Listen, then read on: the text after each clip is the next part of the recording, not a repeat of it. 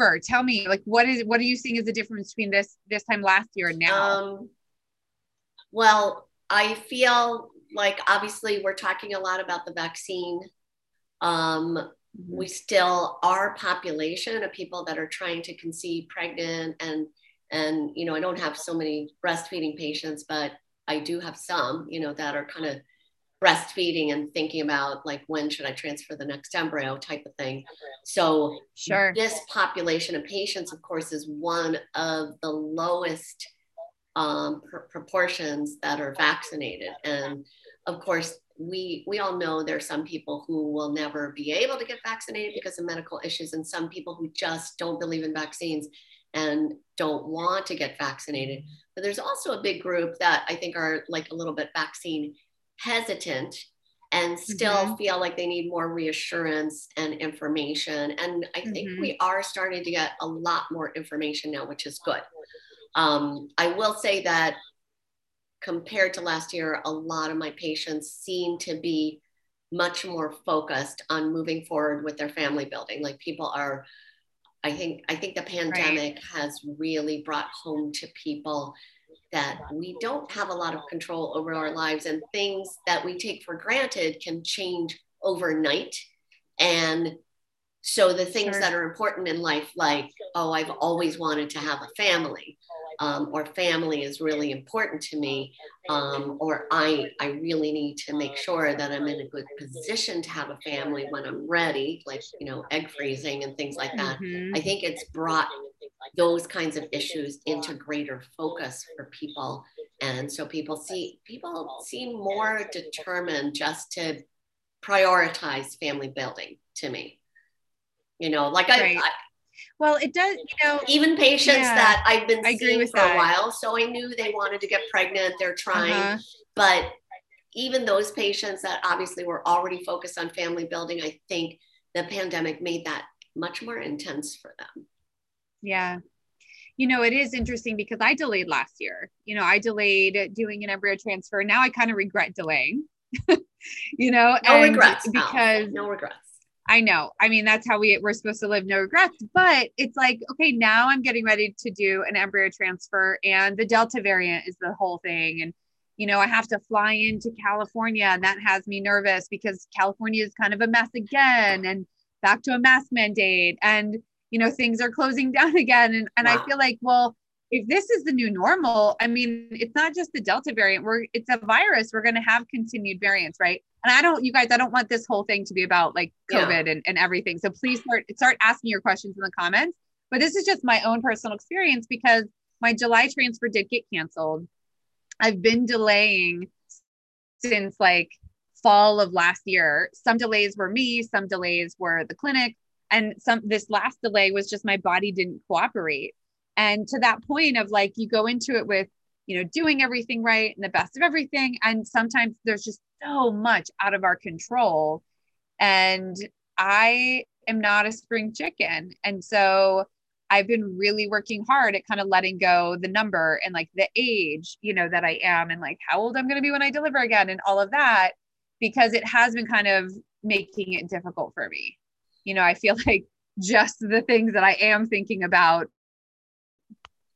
are causing me to have some stress and anxiety that is unnecessary. It's so hard not to think about those things. I know. And but I think just like, you know, you tell all of the people who seek help at Fertility Answers that the technology does work really well, and working on your health does make a big difference despite your age, and, you know, and keeping moving forward and staying positive usually just correlates ultimately with success. So you have all those messages up here, but down here, it's harder to feel it, right? You're right. You're right. And also, you know, I've been saying that my body didn't cooperate. It's not really that. It's that we kind of got the timing wrong of building up my lining. So we were a little bit behind the 8 ball, and I wasn't totally controlled because I wasn't on the pill and I wasn't exactly on their cycle. We were almost trying to get lucky. And I was willing, because I know this field so much, I was willing to go ahead and start the injections just in case. And as you recall, my estradiol started out high. So it was probably that You were I a little was, bit mid-cycle, going to have a period. Yeah, I was a little bit mid-cycle. And so I think that I need to just change my frame of reference and change like my story about the cycle. My body did not cooperate at all. My body did exactly what it was supposed to do. It had a period. Yeah.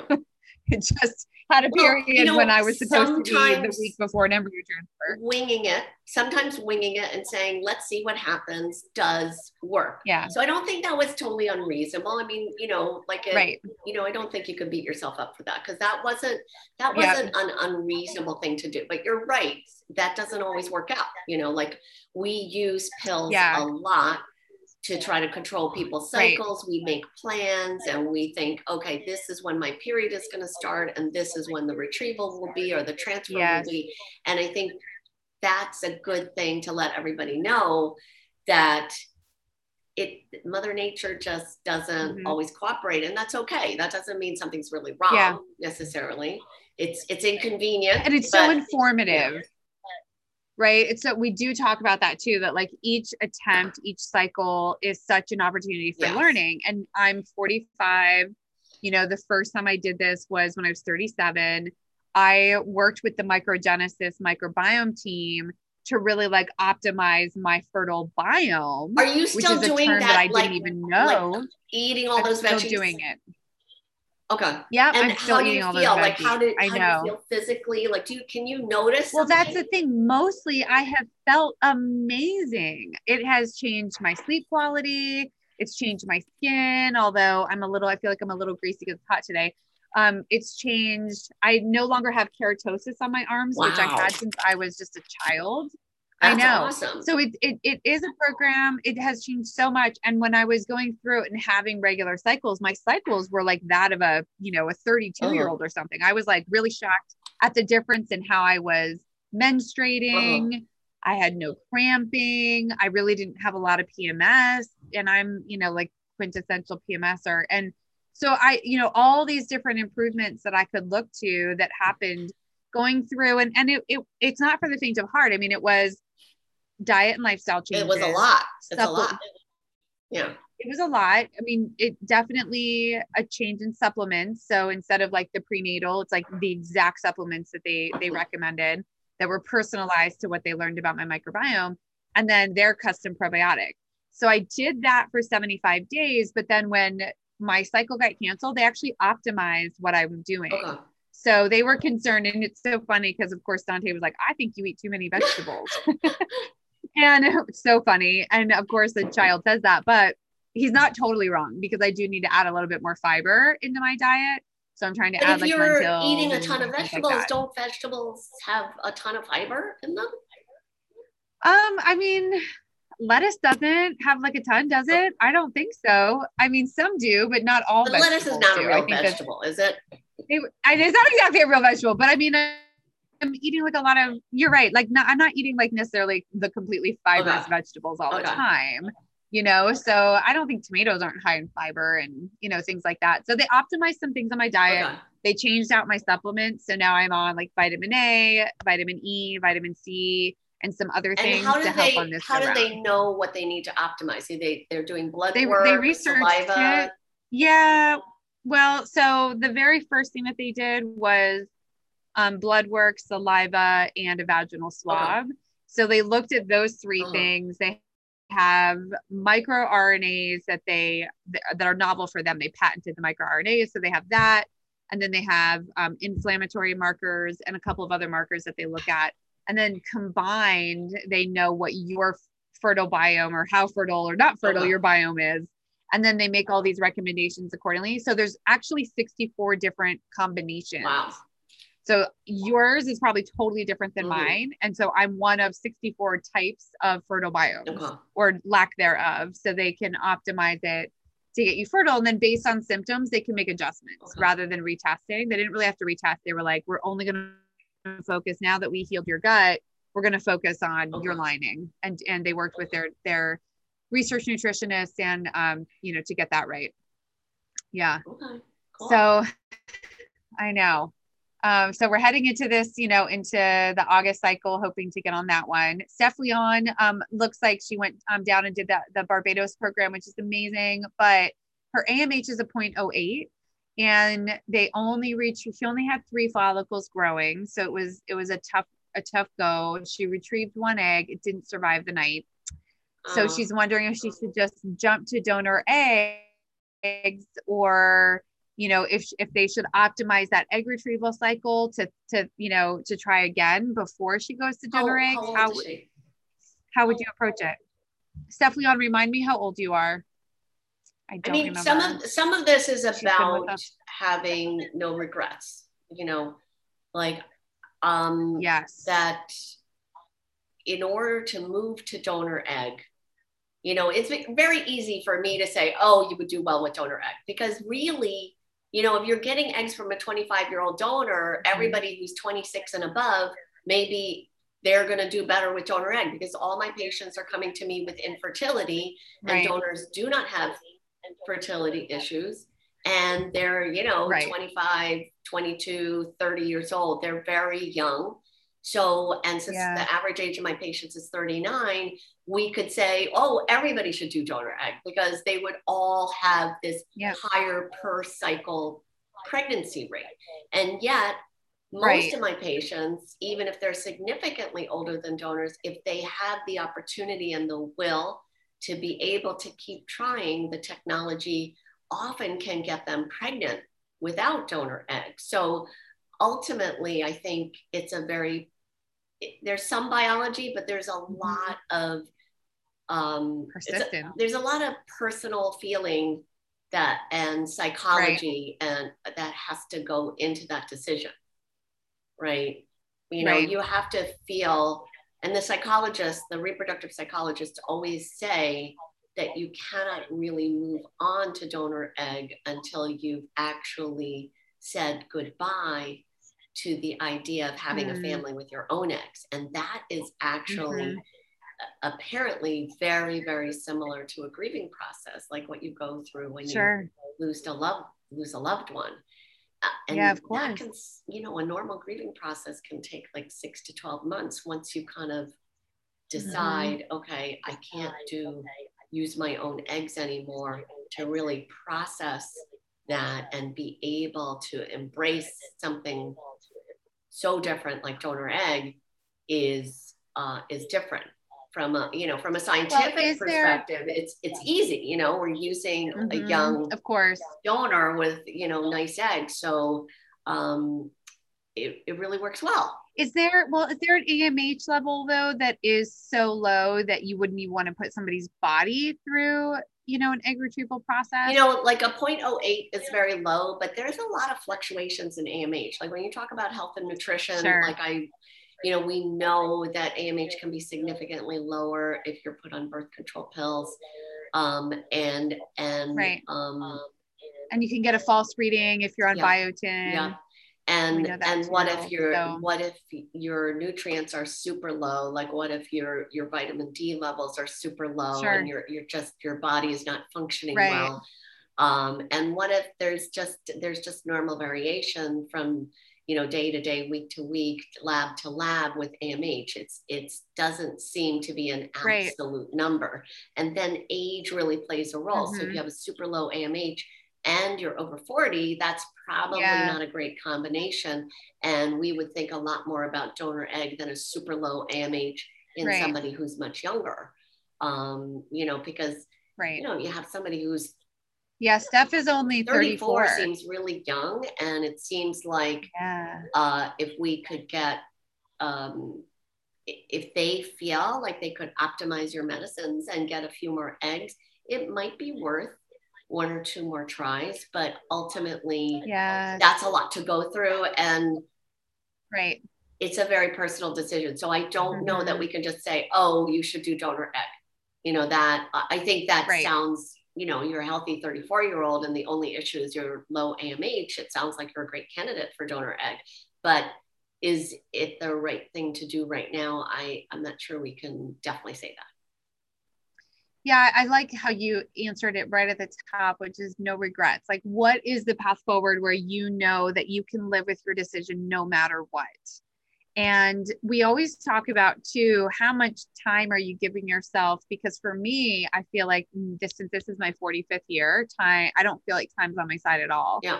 I'm not going, this is like, if this August transfer doesn't work, then it's like right on to September, because if I had a bleed, then I would just turn right around and do it again because But I don't feel like Steph time's is on my side. But if 34, she so has, yes. I know, so if she has some time, I would also recommend Steph looking at the microgenesis program now. Caveat, we are working on the website right now for them, the microgenesis.net website.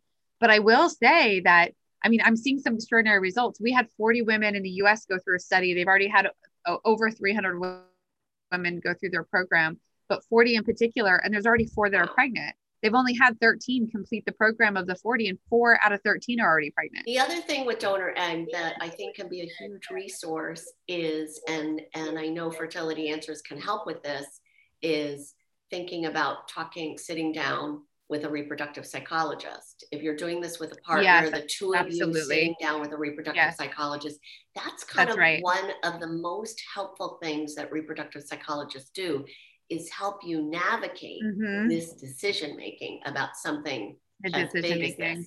And second opinion, right? Yes, Alice, that's another resource that Fertility Answers is so good at. Yep. You have resources all over the world, and you can connect her with, maybe another doctor who can say, well, let me look at your stim and, and let me give you some ideas. And look at the protocol and let's retest AMH. And, this wasn't meant to be like overly promotional of microgenesis, but I've been like knee deep in web copy with them right now, understanding all the nuances of their program. And one thing that I will say is that there are a lot of women in their original study who had failed egg donor cycles, who went through their protocol and then had success. So they took like the most difficult to get pregnant patients and fixed their gut imbalance, and it made the IVF more successful, and it made spontaneous conception more successful. So I think, I mean, there's something there that I'm really excited to explore and to kind of help them bring to market. Yeah, that's because I think very it's really interesting stuff. I think we're learning more and more about like the whole impact of your general health on things like fertility, and we think it's through epigenetics, because your health or lack of health does have an impact on how your genes function or don't function well.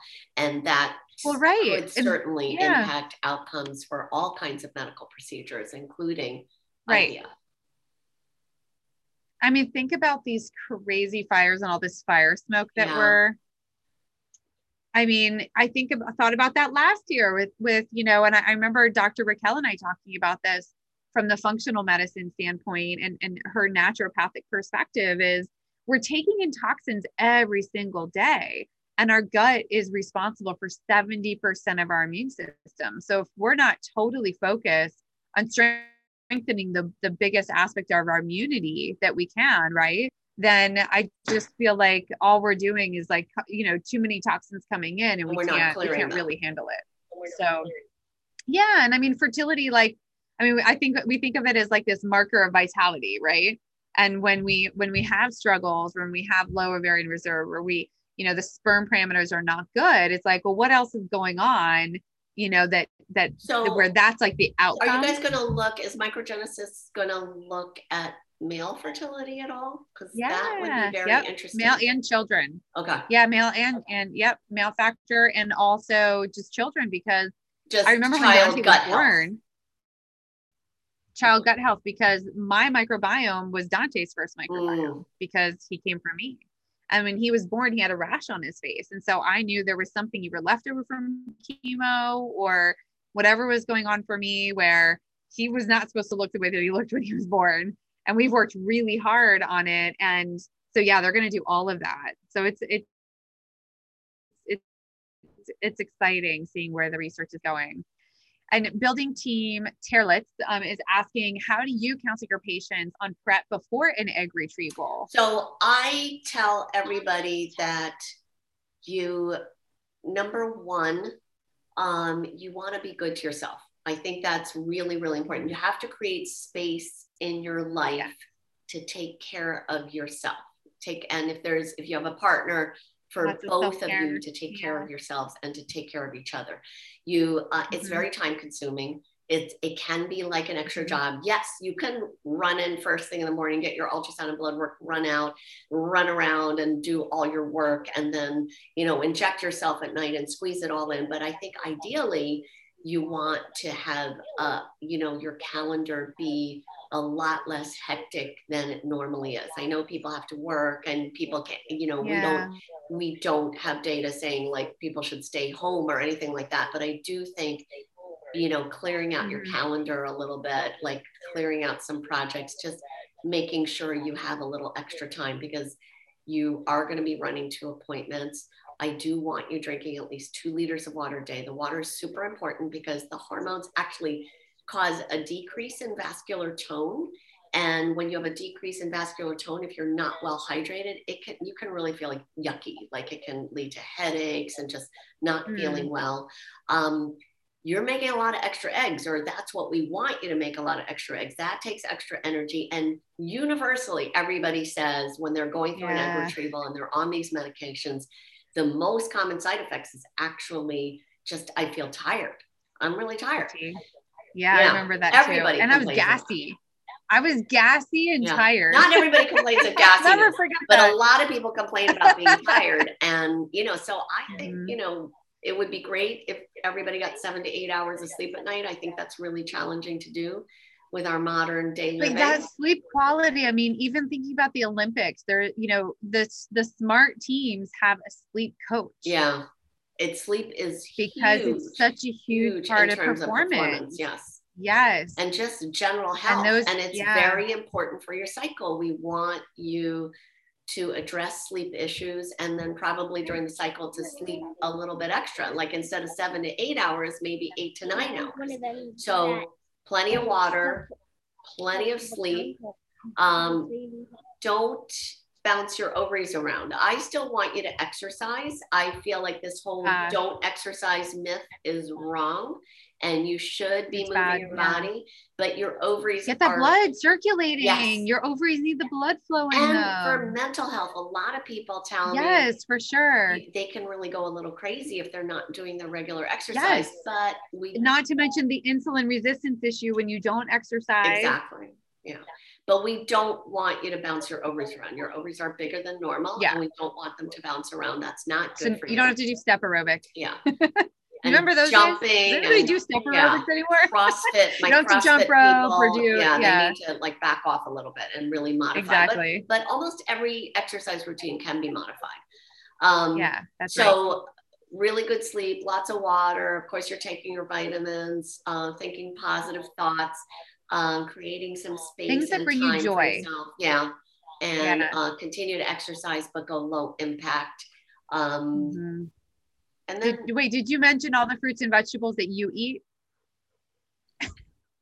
I don't really eat fruits and vegetables very much. I know. So eat like me, not like Serena when you're prepping for an egg retrieval. I didn't used to eat that many vegetables per day, but I now eat at least different types of fruits and vegetables. I've got a nice, more like I'm probably up to like arugula salad waiting for me. So I am. Oh, good. I'm so glad. Yeah. But are you sticking to your morning meditation? I am really doing well with the morning meditation. Sometimes it's only 3 minutes. But that's okay because it's something. Yeah. I think it's. So that fell out for me. So I need to put that back in because I was loving my routine. And I just made a deal with Dante where I'm getting up an hour before him because he's that child who, like, as soon as I'm awake, he hears me and he's like up. And so I just kind of gave into that all these years and had no alone time and no me time or anything. And we just started today where it was like, I'm going to be up before you. And so I get my workout in, I get my coffee in, I let the chickens out, I feed the dogs. I like get his vitamins ready for the morning. And so it was so joyful because then I came up and he felt so proud of himself because he said, I looked at the clock and it was 6:51. So I laid back down because he's not supposed to be up till 7. And I was like, yay. So we'll see how that goes. I think that I'll be able to put in the meditation before I have to deal with the chickens and the dogs and everything. 3 minutes. Yeah. Just 3 minutes. You're right. I was doing 10 and I love what app does everybody else love? I love Unplug. I love Headspace. I also like 10% Happier. Calm is really nice. Oh, I like Calm too. I have a friend who really loves Pause because the breathing thing just doesn't work for her, but Pause has those little cool graphic things and you move your finger some around. People really love that. Yeah, and it's a different approach to being meditative. Right. And I was actually just talking with another friend about knitting and fiber arts, how that can be very meditative. Or drawing. So it doesn't necessarily have to be. Or doing a puzzle. Oh, puzzles, physical puzzle. Yeah. On my new house, I'm going to make a puzzle room. I told the architect that. I was like, I have to have a puzzle room. So I want everybody to come in and be able to sit down and do a puzzle. So I was listening to a podcast yesterday, I think Hugh Jackman on Tim Ferriss, and he was talking about puzzles. He likes the Wentworth Puzzle Company. So I was going to check that out because it sounds really cool. Oh, Wentworth is amazing. My mom sent us some Wentworth puzzles. They're actually, they're phenomenal. Okay. Yeah, they're really good. I'm going to try that. Yeah, they're great. Yeah. And also Circle and Bloom, you guys, it's free and it's all fertility focused. So Circle and Bloom is another one that's amazing.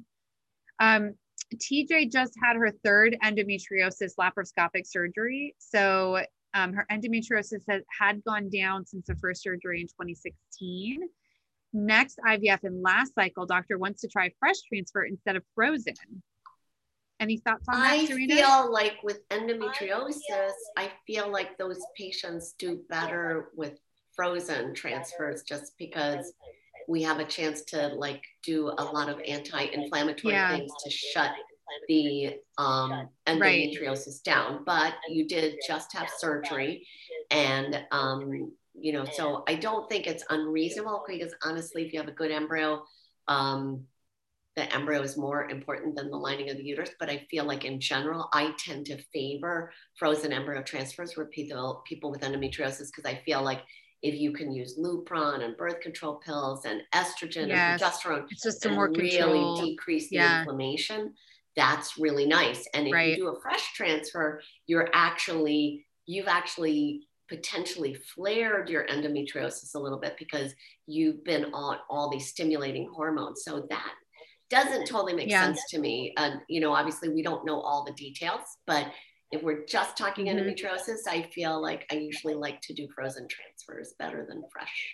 Yeah, makes sense. Sonal's asking about this question regarding biotin, which I'm so glad that she's asking a follow-up. She takes biotin gummies, wondering how does it impact egg count and quality?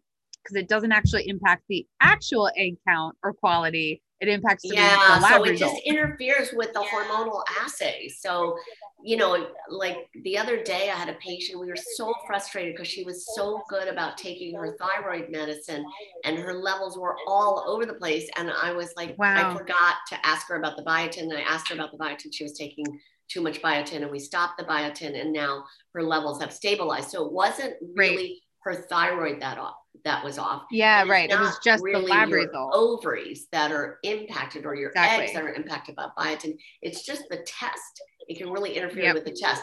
Supposedly, it doesn't really interfere until you're at about 5,000 milligrams a day, 3,000 to 5,000 milligrams a day. And most prenatals have just a couple hundred, but definitely look at your labels, especially if you're taking more. But if somebody's taking biotin gummies because of their hair and nails, those are usually probably high more dose. than what's in the prenatal. Yeah, it's probably higher. So that could definitely throw off your hormonal levels. Does it have a long half-life? I don't think so. It's just a few days. Go off of it for a week or 2 weeks? Just a few days. So just go off of it for a few days and you should be fine. Yeah. Before the lab test, just go off for a few days. Not a big deal. Yeah. TJ is also bringing up, she's the one who just did her second endo surgery. She's 37, lots of IUIs that failed. mean, lots of IUIs fail. So first of all, don't think that that's you, TJ, because lots of IUIs just fail. 2 frozen IVFs that failed. Let's see. So Free started with 6 and only ever ended up with 1 egg. So 6 follicles ended up with 1 egg, and then the implantation failed. Is fresh transfer better? Implantation rates actually tend to be a slightly higher with frozen. And then maybe think about pre-implantation genetic testing, because a lot of embryos that look nice actually are genetically abnormal. But the data says if you keep doing these transfers, you will eventually get to the baby. And I'm going to do another plug for Microgenesis too, because she's like the exact difficult patient that they did their first 267 patient study on. On average, these women had 4 failed cycles. And 4 failed cycles. But we know that even if you failed all the transfers from 6 retrievals, so even more than 6 transfers, okay, we know that still a lot of people can get pregnant. So sometimes IVF does take multiple tries. But I do think you're right, especially for somebody with endometriosis, where obviously their whole body is inflamed. It's just like a much higher inflammatory state. The more anti-inflammatory things you can do with your lifestyle, the better in terms of control of symptoms and creating just a better environment for fertility. Yeah, exactly. So of those 64 phenotypes that they found with different microbiomes of infertile people and what they look like, and then what the fertile biomes look like. So there are ones that probably look just like her. Of the 64, there's probably one that looks just like her, that they could customize the whole program to really get her to be anti-inflammatory. Because I was saying like, well, why can't everybody just eat the Mediterranean diet and be fine? They were like, actually, that's not even one of the 4 recommendations for infertile people in the US.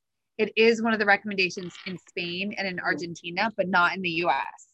Mine is this lacto fermentation, which is why I was worried about wine, because I can't be on any functional foods right now. It just instantly makes me inflamed, like bloat, inflammation, all around. So it's really, I'm still learning. So I'm going to keep bringing it up and like sharing my new knowledge about the program and everything that works about it. But I'm really encouraged just by how everybody who's going through it feels. That they just have less gas, less bloating, less discomfort with eating. People, there are women who have been constipated since they were a child who are going to the bathroom every day. Wow. And never put 2 and 2 together. Like, we're not really talking about like, hey, could constipation be a symptom of infertility?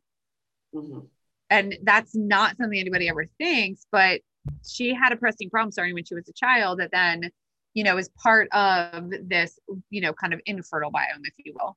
And then fixing it, and she felt amazing. She was like, I didn't even know it was possible for me to go to the bathroom every day. Yeah, there's so much that we don't know. Isn't that That's wild? Yeah. That alone is worthwhile. Super wild. Like. Oh my gosh. Yeah. I mean, right. We take, I think we take that for granted, and same thing on the reverse, like people have had chronic diarrhea who no longer have any diarrhea, so there are skin things, there are gastrointestinal, there's neurological things like with mood and sleep quality, there's energy things. So like there's metabolic things. So all of these, huge symptoms that if you're not trying to have a baby, you might complain about chronic fatigue or have a sluggish thyroid or complain about acne or clotting periods too. And another symptom of like those 64 phenotypes that are, with infertile people. And I had horrible clots as a young woman, horrible clots. That was another symptom. Hannah's asking, do you recommend that women have their tubes removed with fluid, if they have fluid, and if they have bilateral adhesions before doing IVF?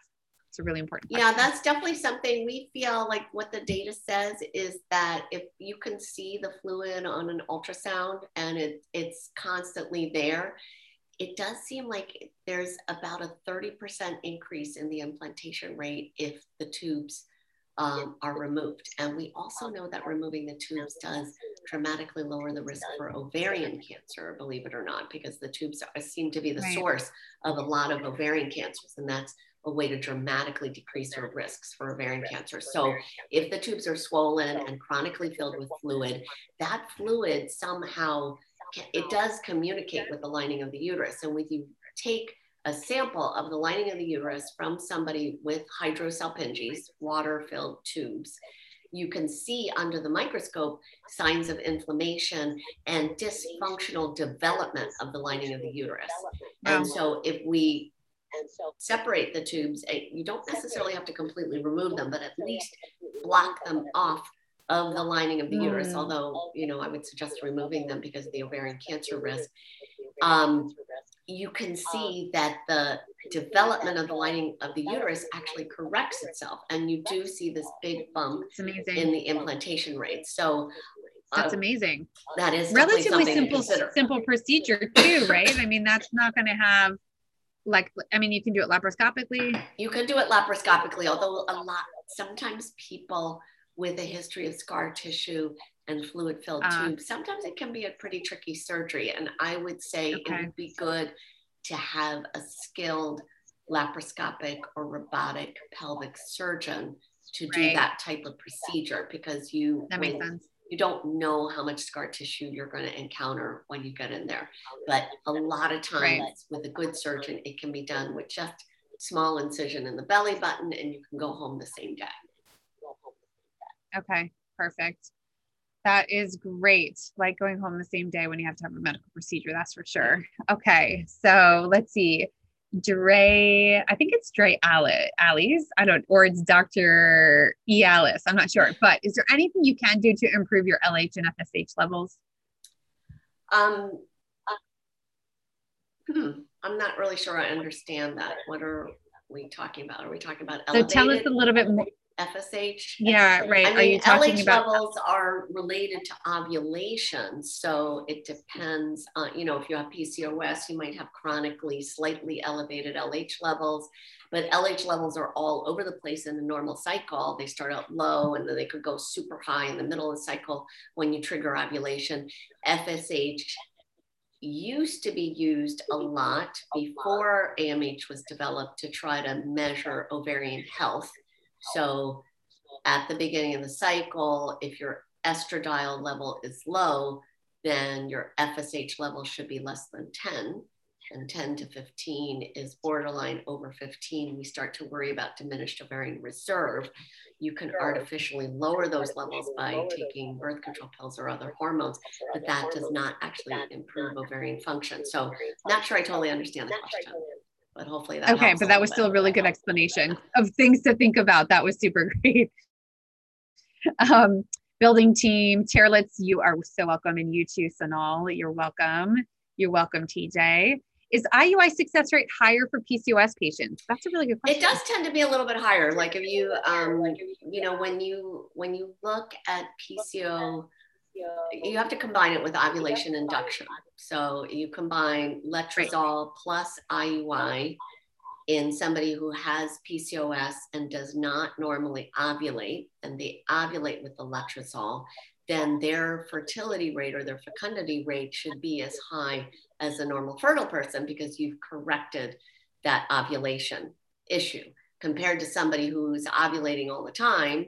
And how does letrozole or Clomid IUI really work? We don't understand it well, but somebody with unexplained infertility, we're bringing them up from 1% to 10 to 15% pregnancy rate. And somebody with PCOS that's not ovulating, we're bringing them from 0 to maybe more like 15, 20, maybe even 25%, especially if they're young, because they never ovulated before. And now, no eggs to having eggs. So yes, if you combine IUI with ovulation induction, PCOS patients tend to have higher pregnancy rates. So Jay Brazer, I completely agree with you. Dr. Chen is the best. She's so that's your patient. Thanks. And she's so nice to see amazing. And we know. I agree. So we have a couple more, and then we have to let Dr. Chen go so that she can go eat dinner. She's got that arugula salad waiting for her. She's got the arugula. Tonight, so I cannot get in the way of you and arugula. All right. So there's a couple of questions that are coming in last minute though. So You've talked about this before, cumulative success rates of IUI cycles. Like, does each cycle have a higher chance each time? But until when?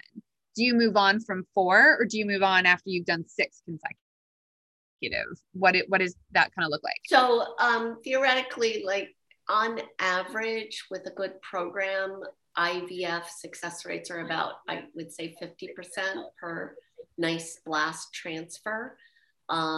If you do PGT, maybe even higher than that. So if you have, if you're at that level and you have 100 people, after one transfer, 50 people are pregnant.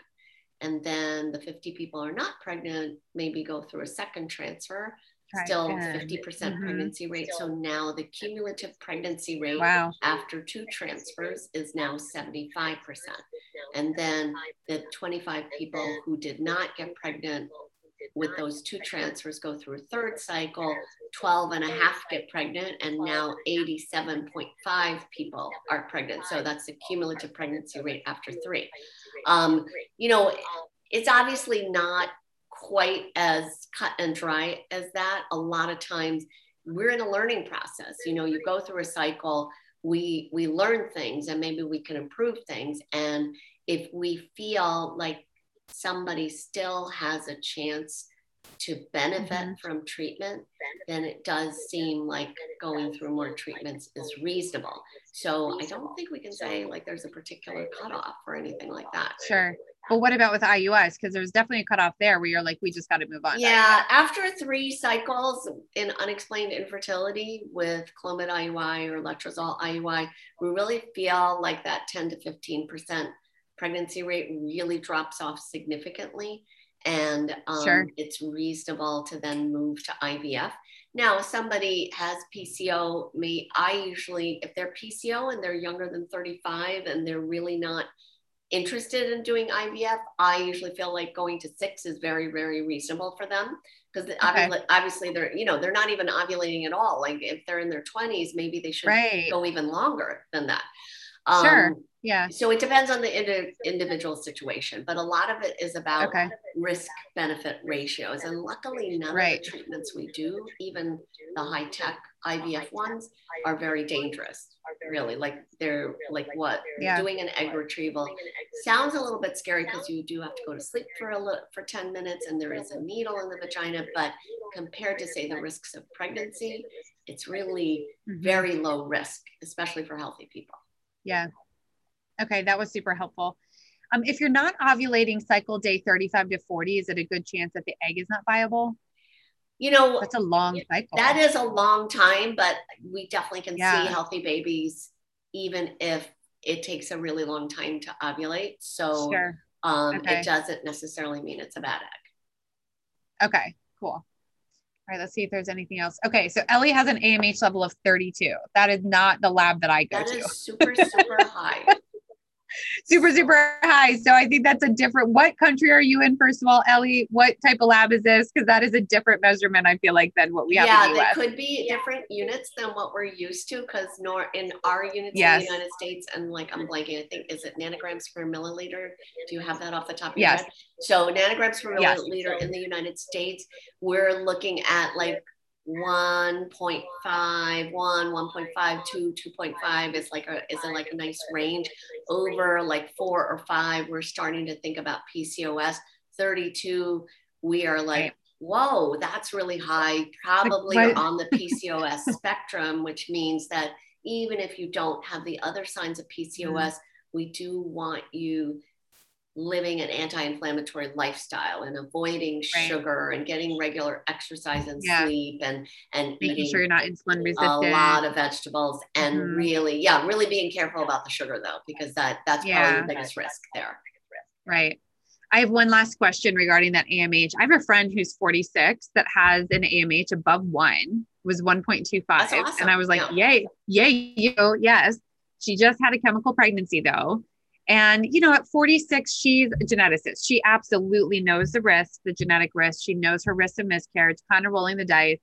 you know, I feel like she should just go straight to an egg retrieval. Yeah, and do pre-implantation genetic testing. Yes, I agree. Because then you can get a whole year's worth of eggs. Because if we're saying like 9 out of 10 or 80% of your eggs, or some people even say 95% of your eggs at this age are chromosomally abnormal, getting a lot of eggs at once gives us a better chance of getting that needle in a haystack, that normal egg. I love actually how you just said it. Let's get a year's worth at once. Yeah. And that's really the impact of age. And what's so great about egg retrieval is that you are, you know, you're capturing the next 12 months of eggs in one egg retrieval. Yeah. That I love that mental framing about why we're going through what we're going through. I love that. And she sounds like she would be a great candidate for that. So I think she'd be an awesome candidate. So I just want her to know that she can handle it. So excellent. How many follicles are good for IUI that just came in? Not very many. We don't want a lot of follicles for IUI. Yeah, you only want 1 or 2. You only want 1 or 2. Because you don't want to have 6 babies. Yeah, so we don't. No, we're not trying to. It's not an egg retrieval where they're going in and getting those eggs. So you do not want to have a lot that are floating around to be fertilized. Even though sometimes it feels like it's a 2 for 1 or a 4 for 1, we do not want that. Yeah, there are too many risks. Safer to have 1 baby at a time. Much safer for mom and for baby. Yeah, way safer. So thank you everybody for joining us on another Ask Me It's so Anything. nice to it's be really back. Ask Serena Anything. It's so good to have you back. I miss you so much. And I love doing these with you. And you and I, we founded this. Like we were the inventors of the Ask Me Anything in our fertility community way long pre-pandemic. So, so I am so glad to be getting back on track with you. And I hope that the weather is good in New Jersey and that you're managing to find fun things to do this summer. I'm trying. It's been hot, but it's we're getting a little bit of a break, and I've been, playing a little golf, trying to play a little golf. So, yeah. Good. All right. I like hearing that. Okay. We've been going to lakes. There's fires literally all over the West Coast, and Apsara Therapy. Thank you so much too. I'm glad you enjoyed the discussion. Catch us again here soon. We've been a little bit all over the place this summer with schedules, everybody. So just thanks for joining us tonight. DM me if you need anything. Thanks for joining us, and we'll see you soon. Bye. Oh my goodness. Wow, they missed you. 146. Awesome. They missed you. Yeah, they totally missed you. So that's great. Patient now.